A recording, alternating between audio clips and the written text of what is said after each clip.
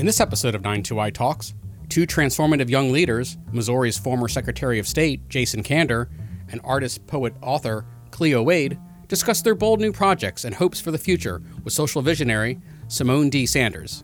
The conversation was recorded on April 20th, 2018, in front of a live audience at New York's 92nd Street Y. I am very excited to be here. We're at the 92Y. We're having a young people conversation. The room is full. Are you excited? Yeah. Okay. Well, I am here with two very important people, some millennials. We found out backstage that Jason is barely making the cut, but we're gonna let him stay on the panel tonight. 5 months. Yeah. We'll take him. I'm just saying, he's barely here, y'all. I almost had to pull his millennial card, but we'll work with it. I'm sitting here with artist, author, who we will talk about that book a little bit later, poet, and everybody's BFF according to the New York Times. It's Cleo Wade. Y'all give it up for her. And to my far, far left, I am sitting here with the barely millennial, former Secretary of State of Missouri, and somebody that has one of the most famous campaign ads ever, and the president of Let America Vote, Mr. Jason Kander. Give it up for Jason Kander. All right. I have some questions here on my phone. And you know what? Forget these questions. We're tossing the questions out. I want to start here. We're talking about being the change you want to see in 2018. But what the hell is the change? When we talk about being the change, what are we actually talking about? What kind of change are we talking about wanting to see in the first place? What is change? I feel like people talk about be the change you want to see, go out there and change the world, but what kind of change are we talking about? I'll go.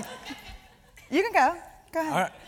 After Stephanie Shriak talks, the last thing I'm going to do is jump in front of a woman to talk. I mean, you did jump though. You didn't wait for her. I kind of said, okay, I'll start. Thank you. So I think that when we think about change now, it's really having the imagination to create new normals. I think that a lot of, when I was at South by Southwest, someone asked me a question about, I think it was something about how, when you're pushing for diversity or inclusivity, how do you walk the line of that in tokenism? And I remember saying that I don't even really use the words inclusivity or diversity because I feel like I'm fighting within a structure that never wanted to include people to begin with. And so even around that, I'm like, we need new language. We need to have the imagination for new ways to talk about things, new ways to talk about and reflect the people of our country and the world. And so I think for what's so crucial is that we have a radical imagination right now so that we can say, this is normal. Mm-hmm. These are the stories that must be told because these are the stories that are impactful. These are the stories that matter. And so to me, I think change is not fighting the old, but having the imagination to innovate the new. Innovate the new, changes. And that's a gem, y'all.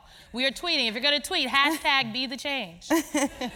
Jason, give me your definition. What are we talking about when you talk about change? I feel like right now it is being able to feel like we're moving forward again as a country. I mean, one of the, I think, best things that's been said about the period we're living through right now is actually on the day of inauguration. It was one of the last, it was that day, President Obama, before he got on Marine One to fly off after the inauguration, before he left us. Yeah, well, he didn't leave us, but yeah. He broke my heart, I'm just gonna say.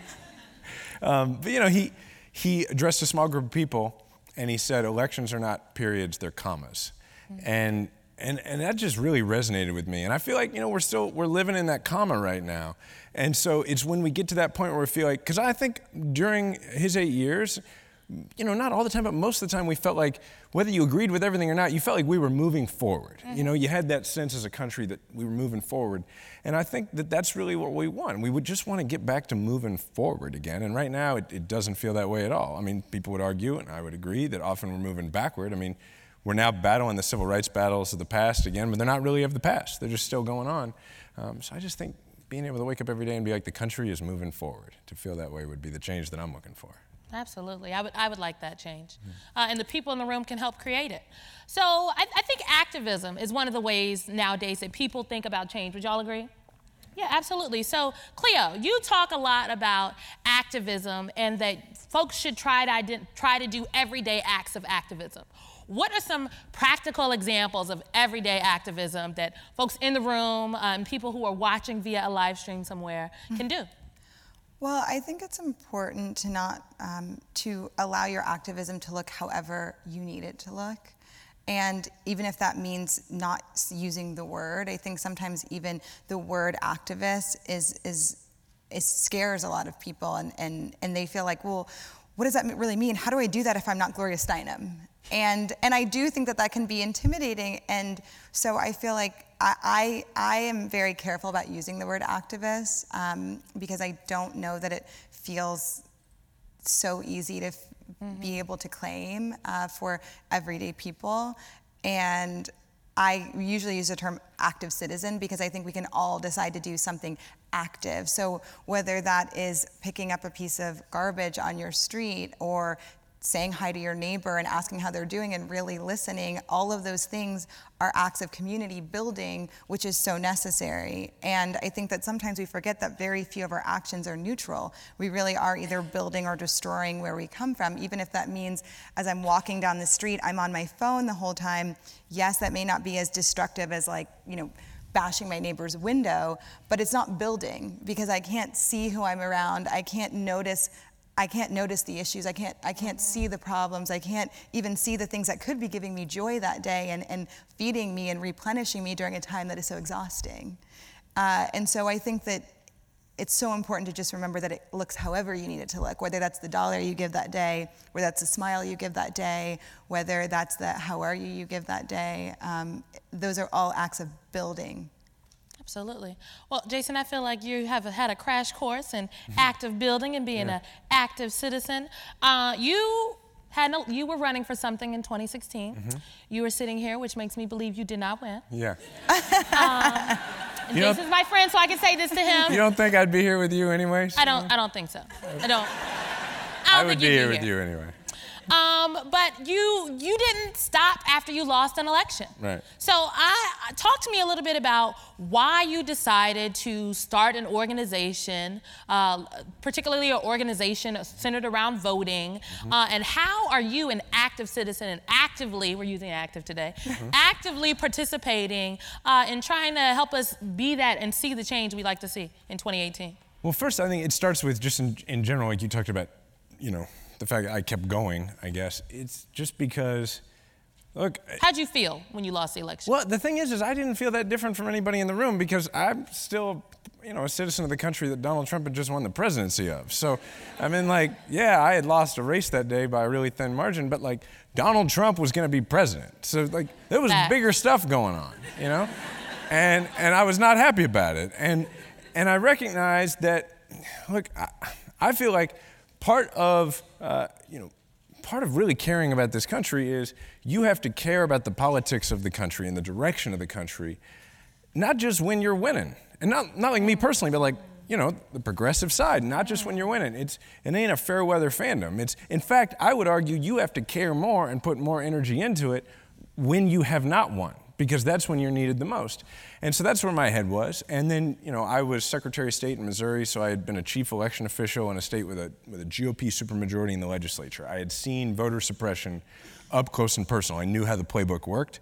And then I saw a president of the United States saying that there were 3 to 5 million illegal voters in the election, which is not true. Then I argue that's the biggest lie a sitting president's ever told, but I haven't checked Twitter in the last 10 minutes since we got out here, so perhaps. Pretty sure there's more. Perhaps it's changed. But, so that was just about undermining faith in democracy so that he could make sure that there were laws all over the country that make it harder to vote. And particularly for people who weren't going to vote for him. And given my experience, I just knew, I can make a difference here. And so we started an organization to make it harder to get reelected for folks who do that. And that's what Let America Vote is. And so, but for me, activism, I think it's a mental health thing, honestly. In many ways, it's selfish. For the folks here, if you have had a conversation on a weekly basis that is basically, how long do you think this guy's going to actually last in office? If that's what you're doing, then every day when you wake up and you check and he's still president, it's November 9th, 2016 all over again. You don't put yourself through that. So when I say mental health, I mean, every day that I'm able to get up and fight back, personally, that's necessary for my mental health. And I think it's true for everybody here to do something active every single day. Absolutely. Well, I mean, I got a follow-up question now. Yeah. So if you're all about the fight and the mental health of the fight, does this mean, like, there's some crazy stuff going on in Missouri with your current governor right now. So are you running for governor? I'm not, no. Are you sure? I'm sure I'm not running for governor. Yeah, Are I'm you sure. positive? I'm positive I'm not running for Would governor. you consider it? No. And I want you to tell people why. Why would you not want to run for governor? Is it because you running for president?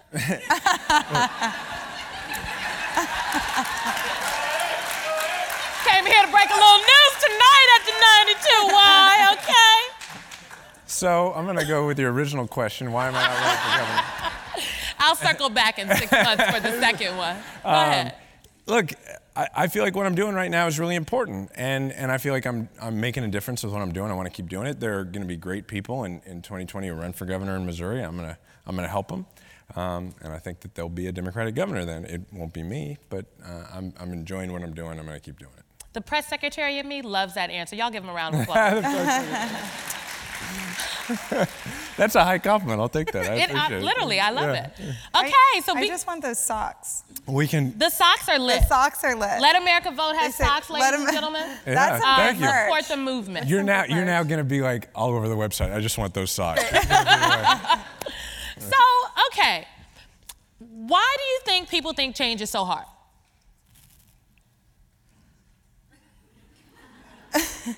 I mean, you wrote a whole book about how I'd like to describe it as like existing healthy in this world. That's how I like to describe the book that you wrote and the work that you do. And so all of the work that you do, I feel like, well, I look at Cleo Wade, I look at Cleo's Instagram, and I'm like, this will help me live a healthier life, mentally and spiritually. Maybe not physically, because she's backstage eating cupcakes. Yeah. But so why do you think, though, and I mean, I think change and activism is an important part of what you talk about, but why do you think people view change as so difficult? Just the concept of change. You hear change, and people are like, oh, I don't know. Why? You know, I think a lot of the time we let our inability to do everything get in the way of our ability to do something. So sometimes I think we're looking at the biggest change we want to make, or the furthest point from where we are, and we decide that we're so overwhelmed we kind of throw up our hands instead of pull up our sleeves. And so in that, I think that the easiest way to think about change is, what can I do today? What can I do in this moment? How could I help this? Not how can I completely dismantle that, or I think also we think of just how much history and systems and structures exist behind all the things we do want to change. So that gets really overwhelming, because we have something that may have existed for 100 years that we want to see end in our lifetime. So I think that the easiest way to think about how you affect change in your lifetime is thinking about, okay, what do I do tomorrow?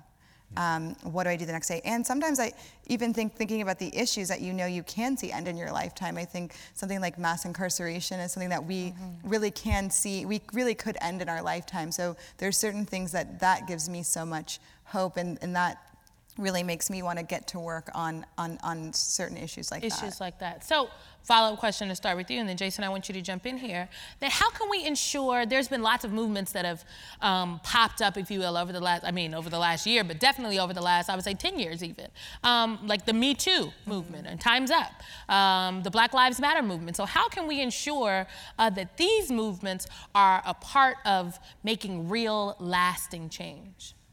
I think that we have to make sure that we look at the online place as not the answer, but the starting point. So living beyond the click is crucial. No hashtag activists out here. Right. Hashtag activists. Hashtag activists, yeah. So I think that, micro connections are made so well online. So I can, when we were backstage, I was like, I stalk you online, just so you know. But you can't have the macro connections are best made offline. Right. And really being able to be together and say, okay, well, actually, I'm going to be in DC that next week. So if you want to be able to that's where we can really organize in an incredibly impactful way. So I think that when we now, it's said that every time a new language is introduced, we're in chaos. And I think that now we are kind of understanding the chaos that the language of the internet has brought to us. And we can start seeing that it's not about either or, but it's about how we balance the two. So to make the micro connections online and then make macro change and macro impact offline, I think figuring out how that works for you in your life is critical. Absolutely. So, Jason, same question. I mean, I would also add, how can we ensure that in this point in time in history, in our political history, that the work that we're doing right now translates into real change? I think it's a couple of things. So, like on the first part, with the different movements out there, part of it is about recognizing the common goals between them, right? Like you mentioned Black Lives Matter, you mentioned Me Too. We tend to think about this and we tend to think about issues as very separate. That's how we talk about them, right?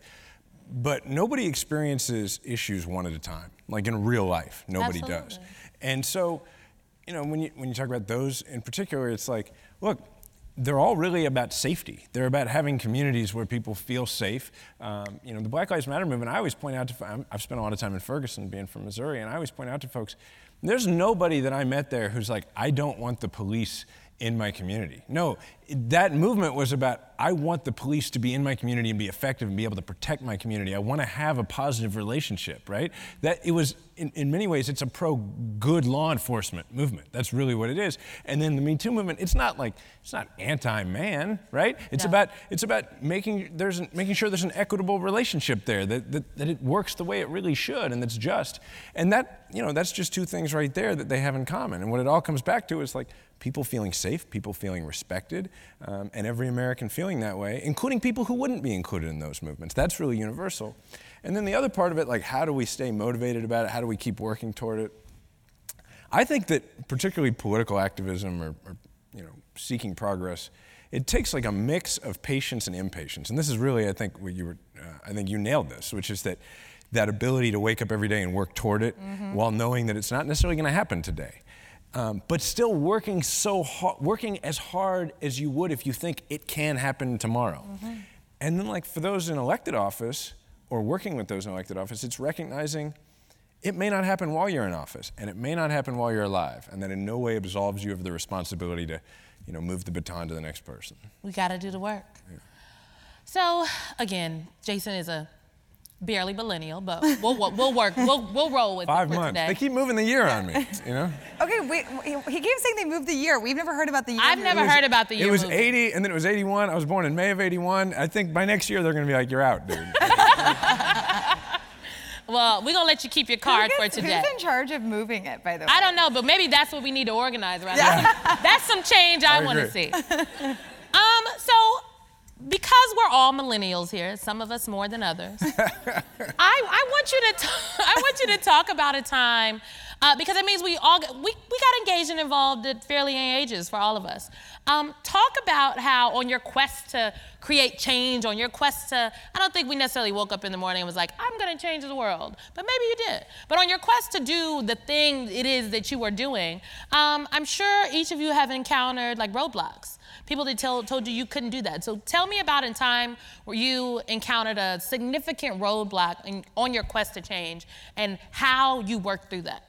Because I think that's important for people to know, because we always talk about be the change you want to see in the world, create the change. And then no one tells you that change means you run up into a brick wall maybe 5, 6, 8 times over a period of 2 years.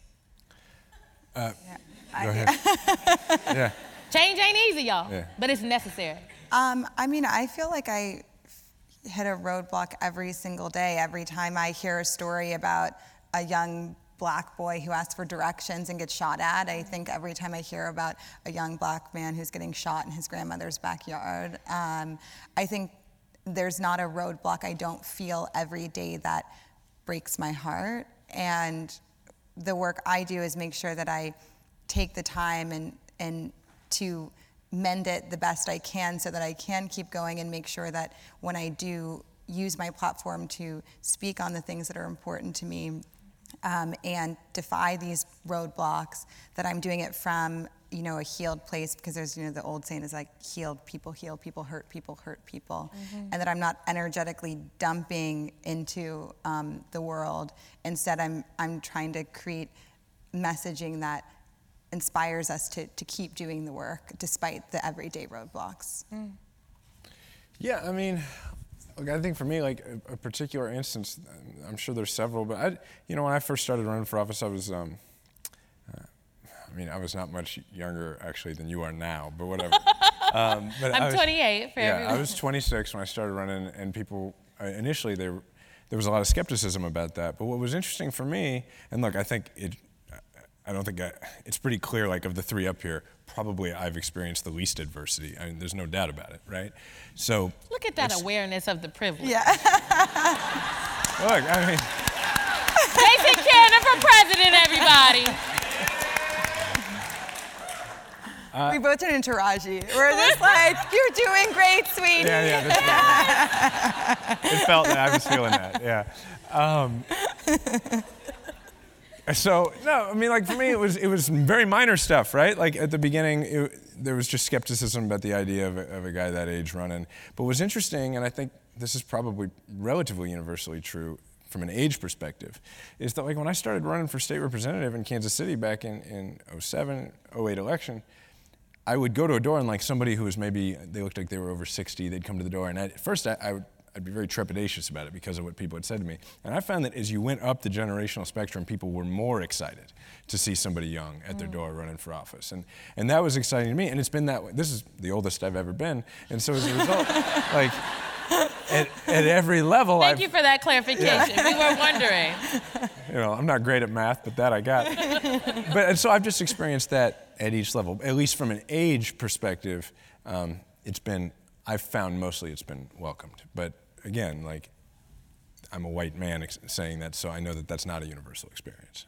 Facts. And so, let's talk about that. Let's talk about, because again, people talk about change. I think sometimes we talk about change as this big grandiose concept, but we always say, everybody can change, everybody can go out and create change. But I think you bring up a very valid and important point.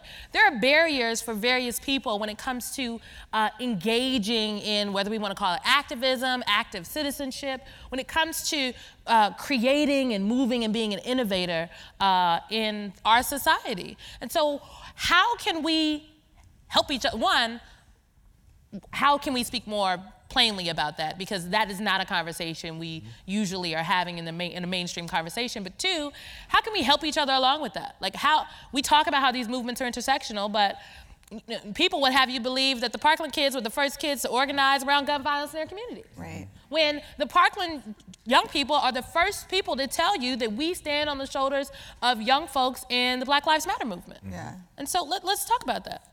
I think they're a great example of how to do that. I mean, the fact that they have made sure to reach out, and they have outright said, look, we recognize there's a reason that we've gotten attention and that that's the reason. And they said, so we're going to use that to make sure we lift other people up. And so I think that's it. I think progress, when you've had some success, you have a responsibility not to pull the ladder up behind you, but to find other ladders and lower them down. And I think that if you are so fortunate as to have been, born at the top of the ladder or to, have happened upon the ladder, I just think no matter who you are, you have that responsibility. And whether that's the case is sort of one of the defining arguments in our politics, right? As to whether there's some weakness in lowering another ladder, like there's a weakness to caring about people that you may not know. Which is crazy. And I don't think that there is. I think that's a really positive character trait, actually. Yeah. I mean, I think, the old Gloria Steinem line of the issues are linked and not ranked is more clear than ever. And what I've really enjoyed seeing is the way that people, are using the way they give information to tell the full story. So for example, we have the Gender Pay Gap Day online every year, and I've watched it over the past 3 years go from only saying the percentage of white women to white males to I didn't see a single one this year not break it down completely. And so I think that even in how we're giving and sharing information, we're making sure that our stories aren't coming from a single space. And I think that if we can action that into also how we live, I tell people all the time, look at your group of friends, look at the tables you sit at in a meeting, ask yourself, like, do we all look the same? Are these stories all the same? Actively diversify your life. And I think that those two words together are a lot stronger than we need diversity. I'm like, actively diversify your life, live an anti-racist life. I think that's the word, that's the language we need now more than, oh, they're not that racist, or oh, I'm not racist. I'm like, well, are you anti-racist? Do you live a life where you wake up every single day and make decisions and talk to people in a way that actively builds, that takes down that system, those systems? Facts. I mean facts. You know, people are out here living racist adjacent, sexist adjacent, ableism adjacent every single day. And I think we should absolutely, if we're talking about being the change we want to see in 2018, challenge folks on that point every single chance we get. So thank you for that point. Okay, I want to ask. I had 3 shots of espresso, so pardon me. She's like so good at this. I'm very excited. She's so good at this. Yeah. I'm like, she needs a podcast, right? I do need I'm I'm trying to gonna watch get a this podcast. I'm gonna get a podcast. Yes, podcast. I'm only gonna let women come on my podcast, and Jason Kander can come on if he decides to run for president. That's the only way he's getting on my podcast, damn it. Okay, so I have to ask, so who or what inspires you? Don't tell me, don't give me a platitude. I really want to know what inspires y'all. Music. The birds. Is that a platitude? Nature. You know, the clouds when they do that special thing. The people in this room. Yeah, I'll go. Okay. I've been since Trump took office, I've been in 39 states doing events, talking at different That's a lot of events. states. I want people to know you have kids. I have a son who's 4.5. And, You have But a you son who's told us 4.5? backstage that he rerouted his flight this morning so he could bring his son to school. And he flew from South Carolina, like 3 places to get to Kansas. He lives in Kansas City. Yeah. This in the middle of the map, so. Yeah, it is. It's near Omaha. Near Omaha. Come That's on, right. go Big Red. Yeah, that's right. So I forgot the question. I don't know. Who inspires you? What inspires me? We just thought it was Okay, cool to yeah. note that like you went through all like. Oh, I appreciate it. I'm jumping through hoops to go home so I can like get my lashes done. Yeah. You're going to see a whole human, so better person than me. You know, so I was saying I've been in these 39 states. I've been all over the place. And I think we can kind of see everybody. Let me do this.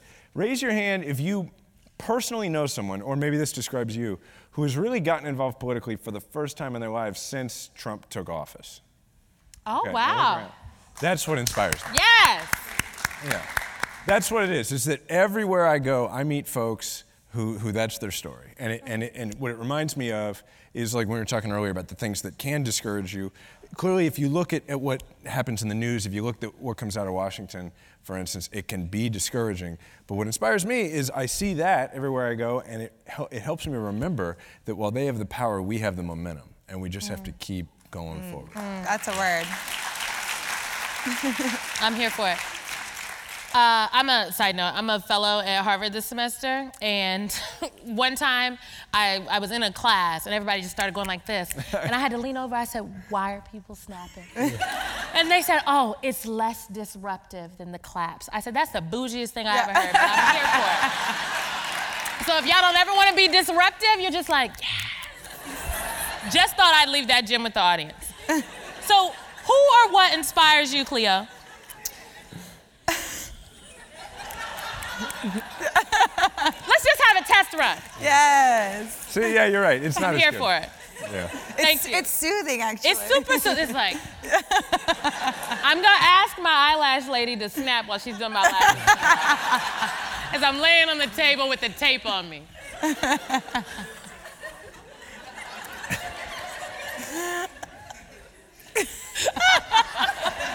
I'll send you guys photos. Okay, great. We're definitely starting a group chat after this. You know, I'm really inspired by the emotions of people. I think that our emotions are really such a thing that we all share as far as what motivates us. Mm-hmm. And so while, you know, whether you disagree with something, whether you are on either side of the political aisle, wherever you're from, emotions like fear or anxiety or sadness, they still motivate why you make the decisions you make. And so sometimes I think that we focus so much on how can these people make the decisions they make, or vice versa, or we have nothing in common because of the decisions we make. But if we went to the layer of what emotions cause us to make those decisions, we find that our emotions actually are identical. Wow. While our decision making obviously leads us in opposite directions. And so for me, in my work, being really having a practice of compassionate listening has been everything, because you really can't write about emotions or the emotional experience of people well if you don't know how to really listen to them and be prepared to see them. And I do think that there's a lot of healing we can do together from that space. Oh my God, our emotions are the same. That seems so simple, but it's such a revolutionary Because sadness concept. is sadness. It's Anger sadness. is anger. Fear is fear. If those were colors, they'd be the same colors. Do you know what I mean? And they just fuel us this way or that way. The person who's pro-guns and the person who's anti-guns, they're still having the same emotional experiences. They're just fueling different decisions. Y'all better come on with Professor Cleo Wade in here today. So on that note, Cleo, why do your poetry is really striking a chord with a lot of different people. Why do you think that is? I think that it's because I write from that place. I really don't. I'm very, very careful to make sure that I allow there to be as much space in the writing as possible so that people can do what they need to do with it, not what I want them to do with it. You're an actual artist. I like to say I'm not an artist. I just like to hang out with them, because artists are just on a whole nother level. Okay, we have some crowd questions. Give claps for everybody in the room that wrote a question. Yes. I'm giving the first question to a young person in the audience. It says, I am a high school junior. I helped organize my high school walkout for gun control. Claps. Yes. And then I worked with my congressman to organize a student-run rally for gun control. Since then, though, interest has quickly dropped. Engaged activists, quote unquote, are once again disengaged. I'm at a loss. How do we keep issues and activism alive till November and beyond? Well, first of all, I'm about to take some liberties as a moderator. I would like to note that DB, that's how they signed it, DB. DB, wherever you are, we want to hug you. We want to hug you, one. And you're an important part of this process. And so you being engaged and involved and fired up and asking these critical questions, I believe is critical to the pipeline of activism, active citizenship, or whatever to continue to go. We need the one person that's laser focused on making sure this is a thing. But what kind of advice can we give to DB today? You start. Okay. A couple of things, I think. One, I always say, whatever your reason is, kind of going back to what you're saying about emotions, like whatever your reason is, and it's probably based in experience. It's not based in like an article you read. It's based in an experience you had in your life. Whatever it is that made you passionate about, in this case, gun reform, that's the most important thing you can say to other people to try to activate them. You have to take them on your journey with you. You have to let them feel the same thing that got you lit up. That's the first thing. And the second thing is give people concrete stuff to do. Like shameless plug for Let America Vote and internships. And the socks. And the socks. You can, that's what we do with our internships and with our volunteer opportunities all around the country is, at some point people get tired, for instance, of being asked to call their member of Congress 6 days a week, right? Like they understand that that's important, but at some point they, a few months ago, everybody went, my member of Congress knows what I think about this. What else can I do here? And so so if you're interested, you could text intern to 44939. But at the heart of what we're doing at Let America Vote and what a lot of other movements are doing is giving people concrete stuff to do. Going back to that thing about mental health, knowing that you did something positive. So deliver them an opportunity to actually do something, harness their energy in a real way, and tell them why it is you care so much about it, and let them sort of live through that through your experience. Love it. Shout out to DB. Give DB snaps or claps, whatever you're passing out today. And I think continue telling the story, and be engageable in the sense of saying, you didn't think we were going to fix this in 2 weeks, did you? And also, I think it's so important to always call the facts of how long people have been working against this so that they understand how much harder and how much longer it's going to take for us to work for what needs to happen, and that it wasn't a story that happened. It's a continuation. There was no period or exclamation point after Parkland. And ... Absolutely. And ellipses. Well, let me add on this, specifically on this issue, we should all remember we are winning the argument on this issue. Just because Congress hasn't acted, don't mistake that for us losing the argument. Congress hasn't acted because... The Florida State Legislature did. When everyone said they'd never pass any type of meaningful gun reform. Exactly. And all over the country, stuff's happening. I interviewed at one point Shannon Watts, who started Moms Demand Action. It's an amazing case. And she said something to me that really stuck with me. She said, this is the kind of issue where the battle does not start in Congress, it ends there. And that is 100% right. Like, yeah, it'll take time, but we are winning the argument on this every single day, overwhelmingly with the American people. Yes, there are a group of people in Congress right now who lead Congress who are failing to make the moral choice to put people's lives ahead of their own job security. But they're not there forever, and we got a chance to replace them. They might not be there this November. That's right.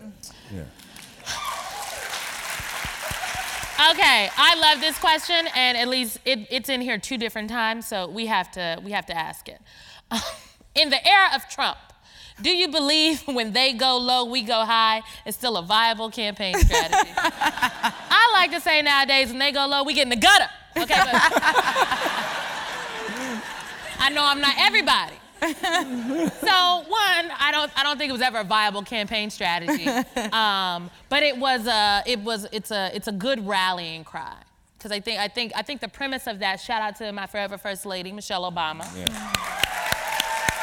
I think the premise of when they go low, we go high is to remember that we don't have to sink to the level of bullies, of just other people that are not doing what they should be doing. And that we can keep it highbrow, we can keep it positive. But what do y'all think about that? I think that we should... You gonna get in the gutter, Cleo? Yeah.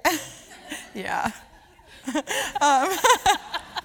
No, I think, it's important to be authentic. I think that authenticity is everything. I think you can't tell a good story, and stories are usually what change hearts and minds and then laws. And so I think you can't tell those stories without being authentic and telling that from an authentic place. I think we have to make sure that we're defining what high and low means. Exactly. It doesn't mean that, okay, so I'm just gonna ignore what's happening and focus on something else that's good and say this. I think that you can have a critique, you can have conversations where you disagree and stand for what you stand for, and that is going high. And I think that it's important to remember that you still have to be in your own life and walk in your own shoes, and it's important to make decisions that make you feel proud every time you take a step in those shoes. And so I would never just want to walk around being a person that I wouldn't feel proud to be, or a person that I wouldn't want to be able to be on a stage in front of 200 young girls. And so to me, I think about that more in the sense of, we need to also be role models, because, the change we want to see, yes, is in this room, but it's definitely in the room of the Lower East Side Girls Club in downtown. Absolutely, absolutely. To me, yes, I think it's still the way to go, and here's what it means to me. It means we don't have a lot of work to do to convince people that the president is not a particularly good guy.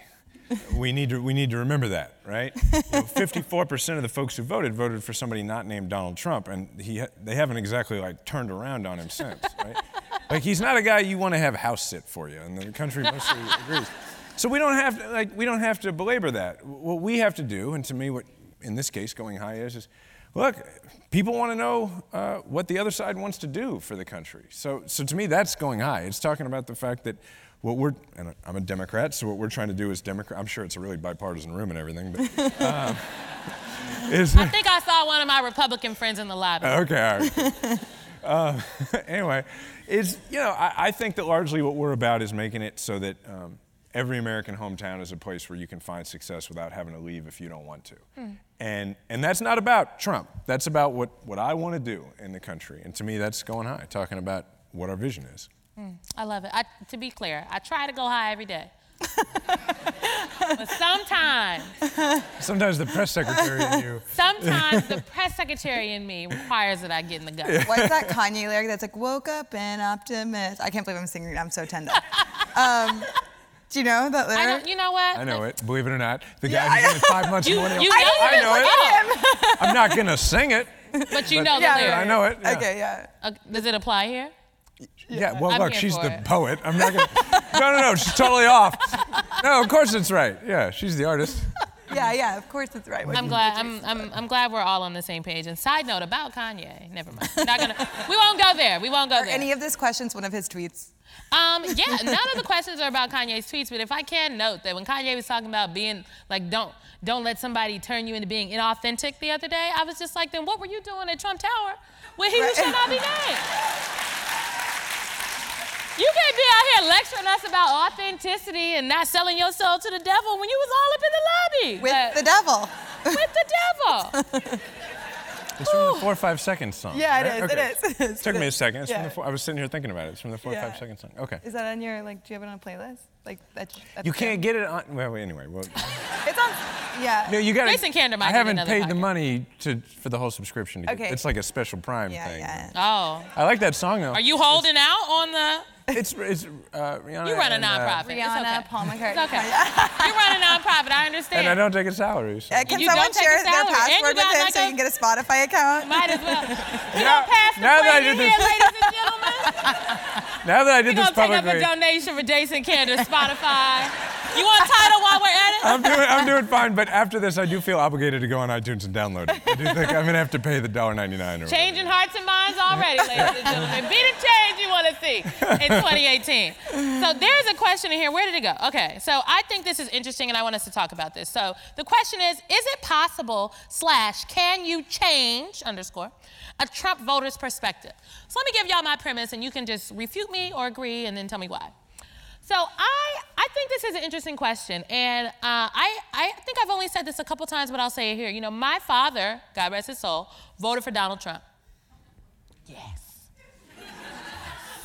My father was a 64-year-old black man from Mound Bayou, Mississippi, and he voted for Donald Trump. And he kept talking about he was gonna do it before it happened, and I was like, Daddy, job security. I need you to vote for Hillary. But also, like, literally, that's the first thing I said. But also, like, why would you vote for Donald Trump? And so when people, I think when folks talk about Trump voters, they have one idea of a person that they think voted for Donald Trump. So in this question about can you change a Trump voter's perspective, I actually believe those are that's not the exact question we should be asking.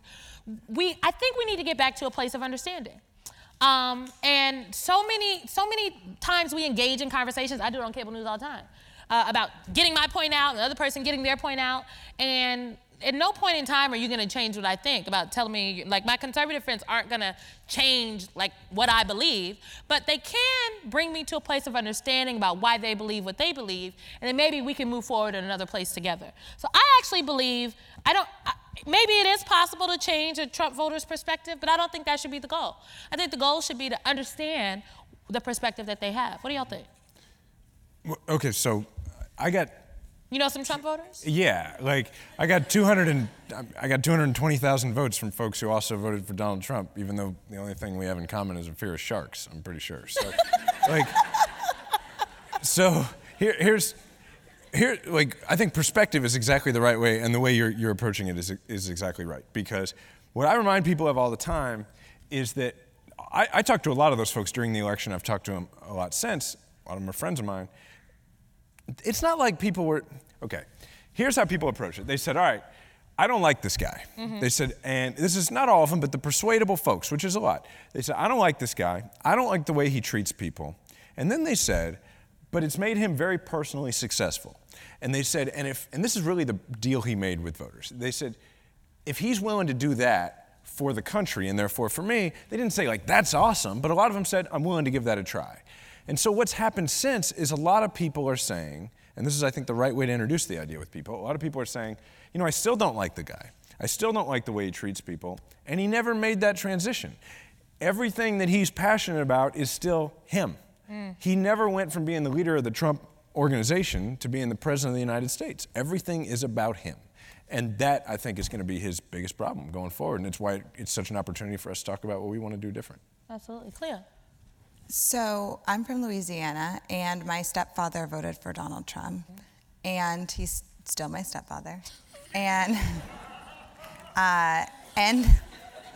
that's an important fact, because yes, I know some people that have literally ended friendships and relationships over 2016. And I really specifically didn't want to go home to my parents' house and feel like there are just some things we don't talk about, because that doesn't feel authentic to me.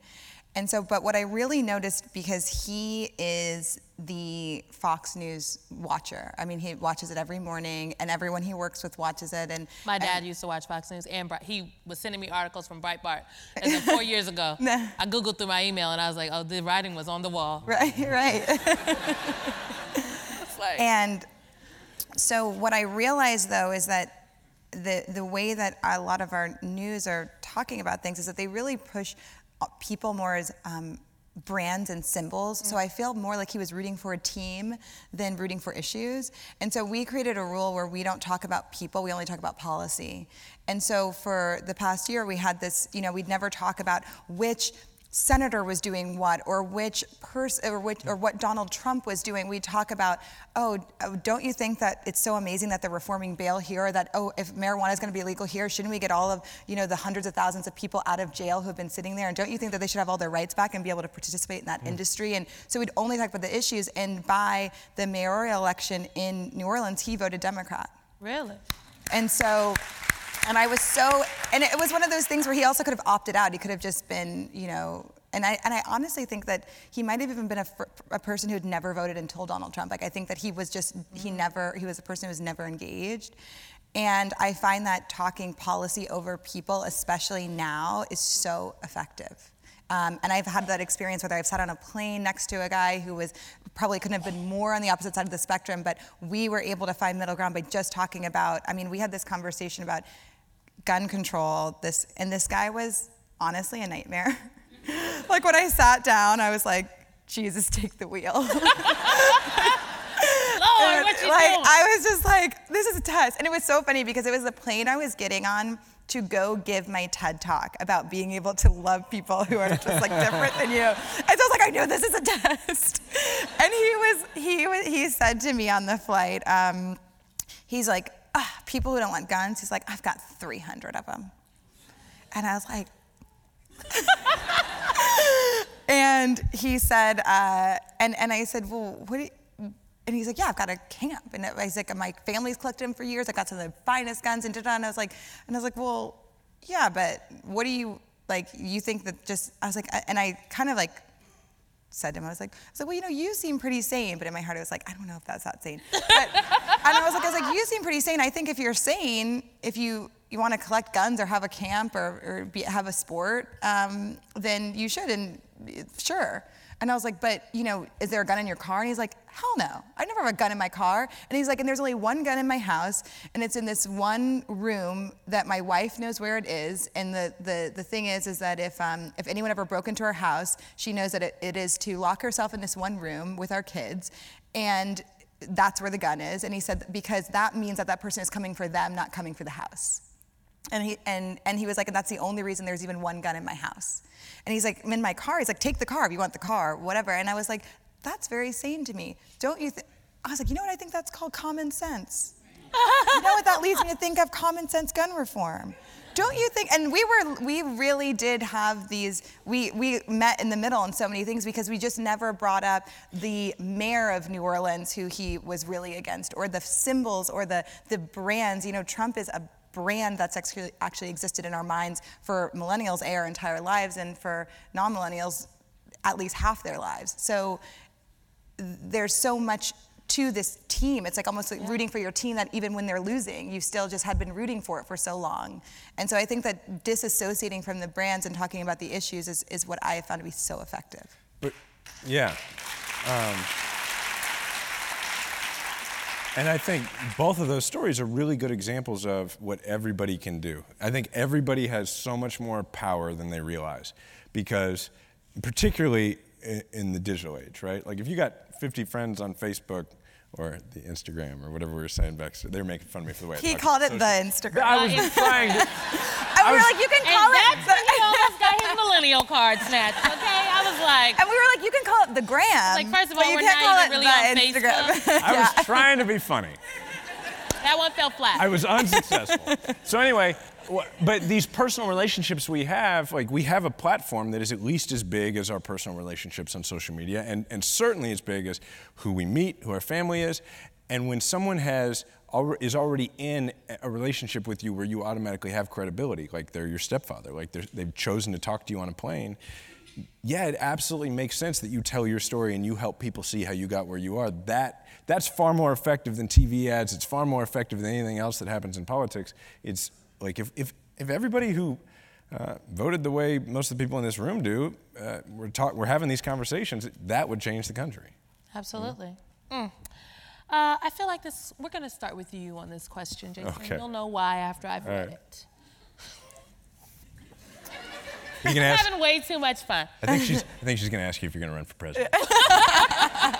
You should. Yes, Cleo, actually, are you planning to run for president? One day. Oh, I like that. That's great. Ladies, that's how you answer if you're ever going to run for office. Yes. Okay, so how does a heterosexual, white, cis male, I promise it's on the card. Are you sure this is for me? Yes. Oh, keep going. I know. Best I'm use sure those privileges for change without perpetuating the cycle of the dominant class survivor. This is an excellent question. Thank you to whoever wrote this down. Yeah.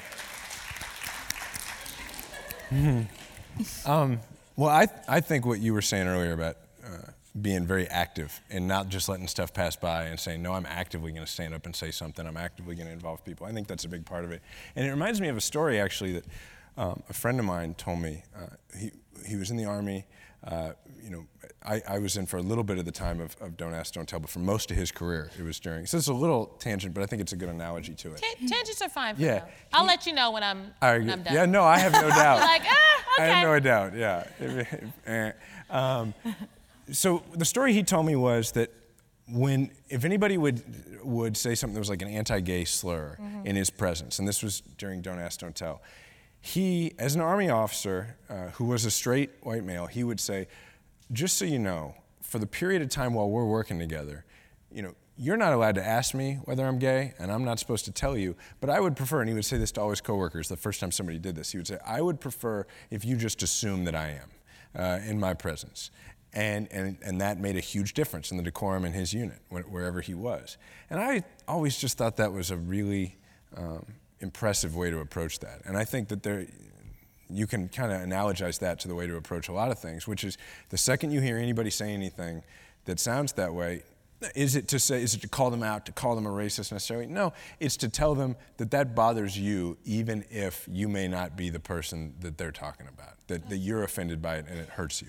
Absolutely. And to be clear, the reason I gave you the question first was I was kidding. I obviously gave you the question first. No, but I think you have, in general, everywhere you go, but I think that that you are one of the people that lives every single day, lives out the issues that you talk about, the values that you say you believe. And I mean, Justin, when we first started and you were like, Stephanie Chirac was just out here. We got like two really great women on the panel. You want me to go first?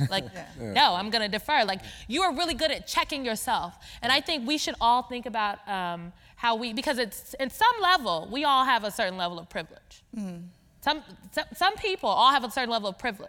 And so I think we should be thinking about how to check our privilege every single day without somebody having to check us on our privilege. So what thoughts, Cleo, thoughts? Well, I also think that in this era of finding the imagination to create the new normal, it's vital that we redefine masculinity. And I think that in order to do that, we need leaders who are ready to say, like, you know what, that's not what being a man is. Right, that's great. And so when I hear that question and I see the way you whether it was, there was something even backstage where you called something out, being like, oh, well, I don't know if that's da-da-da. And I was like, that's really cool. He didn't let that go, because I thought it in my head, but I was like, I'm not gonna say anything. But I was like, yeah, he just said that. Cool. But I think that has a lot to do with making sure that if there is going to be a boys' club, it's one that respects, honors, and treasures those who go without the same privileges and as them. Yeah. Absolutely, but also, I just want to bust up all the boys' clubs everywhere. Yeah. I don't think they should exist. But we're keeping the girls' clubs. But we're absolutely keeping the girls' clubs. We've been marginalized. Yeah. Bust up the boys' clubs, keep the girls' clubs. Yeah. Because we need them. Kidding. Actually, I want to clarify. I want people, I don't know. It might be somebody from Breitbart in the back talking about, I'm gonna be on a headline tomorrow. I also think it's important that we do create spaces for our young men and whatnot too. It's true. No, I really do believe this, that we do create spaces for our young men to be around other young men, and that will help break down and bust up the archaic idea of what is and is not masculinity. Yeah, and finally give us gender power dynamics that make sense. It makes sense, absolutely. But I still want somebody to open the door for me when I'm walking out. I'm not letting it go. I want my door open. I'm going to remember that on the way out of here.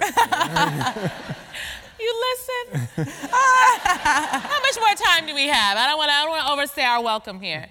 Okay, all right. Jason, how does being a veteran affect your political views, or does it? It absolutely does. How so? Well, it affects everything about me. I mean, it's the most formative experience of my life. As far as my political views, I think it's really related to the conversation about privilege, and here's how. First time I ever was on the receiving end of decisions by politicians that were bad decisions that negatively affected my life. I was in the backseat of a vehicle in Afghanistan, in a vehicle that didn't have any armor, and I knew that there were decisions that were made, decisions that put resources, for instance, in Iraq, not in Afghanistan. And I knew that there were political decisions along the way that created that situation. And the reason that so influences my political views is because that's not a hard luck story. That's a story about somebody who was able to get all the way into their mid-20s before they experienced what it was like to be in the wake of politics. And that's what I've tried to remember. I mean, I grew up comfortably. Like, there was no politician that could make a decision that would take food off my family's table or anything like that. And I know that there are an awful lot of Americans for whom their first memories are that emotion of feeling let down by the people in charge. And I got to be in my mid-20s before I felt that. And so for me, I was already thinking about running for office and had taken steps in that direction, but when I came home, I understood it very differently. It was not a game, there were real stakes, and I'm very motivated to be in public service for those people who didn't get all the way into their mid-20s before they felt that way. Oh, that's such a good story, I almost cried. I did! Thank you. I also may be about to be on my period, but whatever. But you have to hold back the tears till you get your lashes done tomorrow. Absolutely, because once you get your lashes done, they can't get wet for 24 hours. I feel like I need a whole podcast just about lashes. Well, then I feel like I have to ask you, how does being an artist or a poet specifically affect your political views? Because you have some. I think it's more being a Black woman that affects my political Come on, Black views. woman, one word. Tell me about that. Tell me about this, please. Well, clearly not me, this is for them. Because I understand. This is for everybody else in the room. Having the fear systems I have that so many people can relate to, whether it's, having a brother who's driving around Louisiana during, the time Alton Sterling was murdered, whether it's knowing that the experience that my father has had throughout his life and knowing that you instantly feel like members of your family, your cousins, your uncles are not as safe as other people. And knowing the difference of how you and your friends get treated when you walk into rooms or airports. Y'all know I got arrested at the airport last week. I saw so many people go like this. But when you sit with your friend and you hear these things, and how does that not, my friend Dr. Terry Trent says that when people ask her, how do you decide what to get involved in, how do you decide what you want to speak out in, she says, just ask yourself what breaks your heart and get to work on that. And I think that for me, the Black experience in this country has broken my heart time and time again throughout my entire life. And so that has always been, I feel, my starting place for what I choose to be involved in and active in. And then I think because of that, it intersects with so many things, motherhood. I think that healthcare and reproductive rights. So, yeah. Yeah, no, that's good. Y'all can snap for that. No, that's good. And I think so. But are you doing okay after the airport? No, I don't. Like, tell the people. I'm just, Because I'm so outraged. When you talk to me, I'm mad too. I'm gonna sue him. But Yes, I thought about as I was handcuffed in the back of a police car. So you're going through airport security? Oh, I didn't even get through security. I was in the pre-check line, y'all. I was in the pre-check line, and I had my bag was extended. You know how you can extend the soft bags? And he told me it was too big. But the people before, like the TSA people told me it was too big, not the American Airlines folks, which is like, since when is TSA police in my bag? But whatever. They told me it was too big, and so I knew that I just needed to take my laptop out. My laptop was in a big case, and I was going to throw it in my purse. If anybody's ever seen me in the airport, I carry like a big ass purse. So I'm just gonna throw it in my purse. And they told me to get out of line. And I said, no, I went around the lady and I was like, I'm not trying to miss this flight. And a TSA agent came up to me and was like, you need to get out of line. I said, no, sir, I just need to take this laptop out. And I'm trying to get the laptop out the bag. And he says, you need to get out of line. I was like, you need to chill. I need to get the bag out. And he's like, security, we need the police. And I was just like, Lord, this ain't the first time the police were called on me at the airport, mind you, but this was the first time that I had been arrested at the airport. And when the police come, you know, they don't know anything except that the TSA people want me to get out of line. So they tried to touch my stuff and it escalated. And I just remember thinking, there were 2 officers, and then by the end of it, there were 10 officers. And I just remember thinking, before they put me in handcuffs, they were trying to touch me, and I kept backing up, and I was like, I don't feel safe. I'm screaming in the airport. I do not feel safe. I do not feel safe. Don't touch me. I do not feel safe. And in my head, I'm thinking, why do I feel the need to say that? Mm-hmm. And then as they threw me up against the wall outside the TSA pre-check line, put a knee in my back and put handcuffs on me, and as they were turning me around, the guy was kind of jerking me around, and all I kept thinking, I kid you not, was don't let them put you on the ground. Because every time somebody gets on the ground, they die. Alton Sterling, Eric Garner, that was the thought that was going through my head. And so, you know, I went to jail, whatever.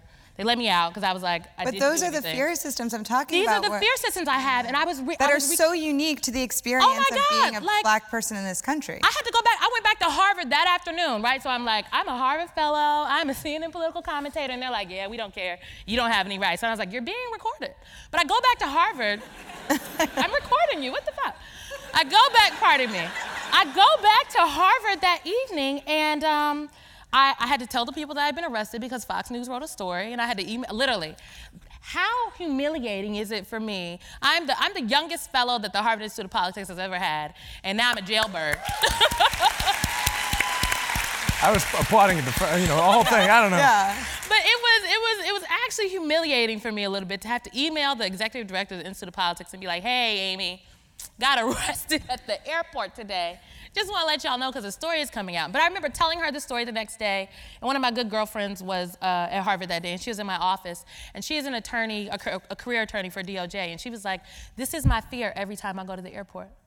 And I'm like, you shouldn't have to be afraid. And I was thinking every single time I walk out of a nice store with security at the door, I am praying that the alarm doesn't go off. Because and even though I have a receipt in my pocket, in my purse, in my hand, I'm praying that the alarm doesn't go off. And I know that is a feeling that maybe like Jason can't understand. No. And that's a feeling. No, you're right. Like Yeah. That's the point. And there are so many people living in this country that have fears like that every single day. And so I guess this is how we're going to wrap it up. Yeah. But when we talk about like being the change and the change we want to see and working towards change and how we have each in different ways dedicated our lives to doing the real work and using our platforms to elevate the issues, I am constantly thinking about the folks that are walking through the airports, or that have their heart jumps a little bit when a police officer gets behind them in a police car as they're driving. When someone asks them for their ID, when they ask them, do they belong here? I'm constantly thinking about those people and how we can make sure to elevate those folks and those stories. And am I doing a good job at standing in the gap for other people? But also reminding myself that there is no level of notoriety or privilege that will in fact protect you if you are a person of color. Remember when Oprah got in Italy, it was Oprah. The folks was like, you can't come in here. She's like, I am Oprah. Like, I am Oprah. Like, she's no like, level. Oprah. I got a magazine with my face on it. Every month. Every month. Like, shout out to Oprah. She like, none of y'all is getting on my magazine. Except Michelle Obama. I think she gave it to her. I don't know. I think she liked Michelle, but it's Oprah's magazine. But no level of privilege or notoriety will necessarily can protect a person of color in this country, because the way that our laws and such are set up, you can literally be killed at any time for anything, and there's nothing folks can do about it. And while that may seem like daunting for some people, a daunting idea, I think that's a real opportunity, and it's a call. Like, we have to get up every single day and work for change in all these areas, because there are so many people that depend on change coming to this country. Like, we deserve a better life, a better world, and I am proud that y'all are some people that's gonna help get it done. Thanks. Yeah. Before we go, Cleo Wade, you wrote a book. Girl, what's your book about? It's called Heart Talk, Poetic Wisdom for a Better Life. And I am going to be signing them somewhere. Somewhere, here in this building. I don't know where, but I will be there. They can get your book here. Can they also get your book on Amazon? Yes, you can get it wherever books are sold. Oh my God, we can get it in the airport? I think you can get it in some airports. I'm going to get your book in the airport. Okay, thank you. Well, thank you all so much. Shout out to the 92Y for having us today, okay? The 92nd Street Y is one of these, like, it's just such a place of history. And I am so honored that we could be here today to kick off their quote-unquote young people series, XYZ. Thanks for having me, too. Well, you know. With a special You didn't let me appearance. get to you. I told them backstage, I was like, I think I'm the RA. Honor. Well, y'all, please give it up for the honorary millennial, the president of Let America Vote, and a potential 2020 Democratic presidential contender, Jason Kander. And then again, please give it up for artist, author, soon it's gonna be New York Times best-selling author, activist, and everybody's favorite BFF, Cleo Wade. This has been amazing, and I think it's over. Thanks for listening. 92Y Talks is supported by a generous endowment established by Daphne Recanati Kaplan and Thomas S. Kaplan. You can subscribe to our podcast on iTunes and find more great conversations at 92yondemand.org.